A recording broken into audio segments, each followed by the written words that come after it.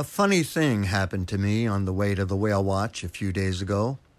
Actually, I was nowhere near the boat, still at home, in my outdoor shower just after dawn. I was thinking about whales and some of the unknown aspects of their behavior and wondering what I might be explaining to our passengers that day. But in the pale morning light, I began to notice that the wooden wall of the shower was in motion. In fact, it was crawling. A closer look revealed dozens and dozens of pillbugs roaming about, exploring the surface, bumping into each other, and apparently having a fine old time.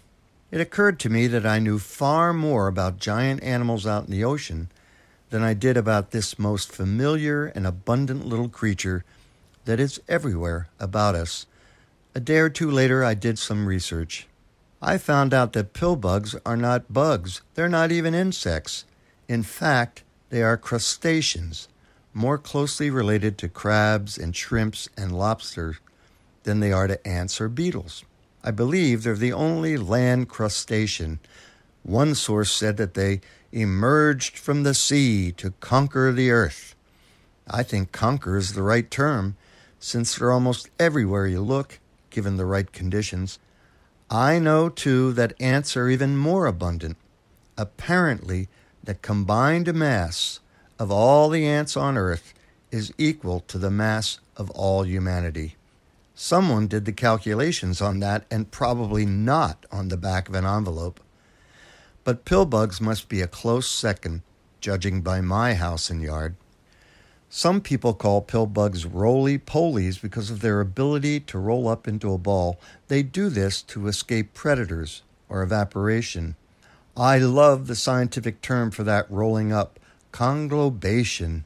I also love their scientific name, which is Armadillium vulgare, because of the obvious comparison of their little plated bodies to armadillos.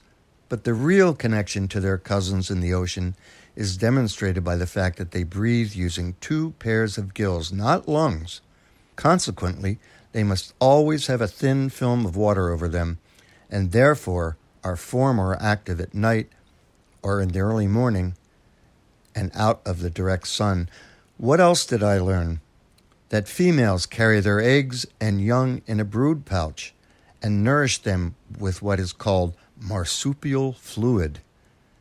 Pillbugs live for up to 5 years. They have blue blood. They don't urinate, but release ammonia through pores in their shells. They drink from both ends of their bodies, which means via the mouth and anus. They eat their own feces, a process called coprophagy, not an enduring behavior. And how about this? They're not even native, having been imported from Europe long ago, probably in lumber. But they do have positive effects on our environment. By eating fungi, they reduce carbon dioxide in the atmosphere and recycle nutrients. They consume heavy metal ions like cadmium, lead, and arsenic, and they neither bite nor sting. So much for facts. But here's another thing. The longer I look at pillbugs, the cuter they get. They're like little armored tanks plugging along with their cute little antennae out in front, switching back and forth. Now I seek them out, watch them, and wonder about their ways. The whales have much to teach us, I'm sure, but we would do well to pay attention to our smaller neighbors as they go about their lives.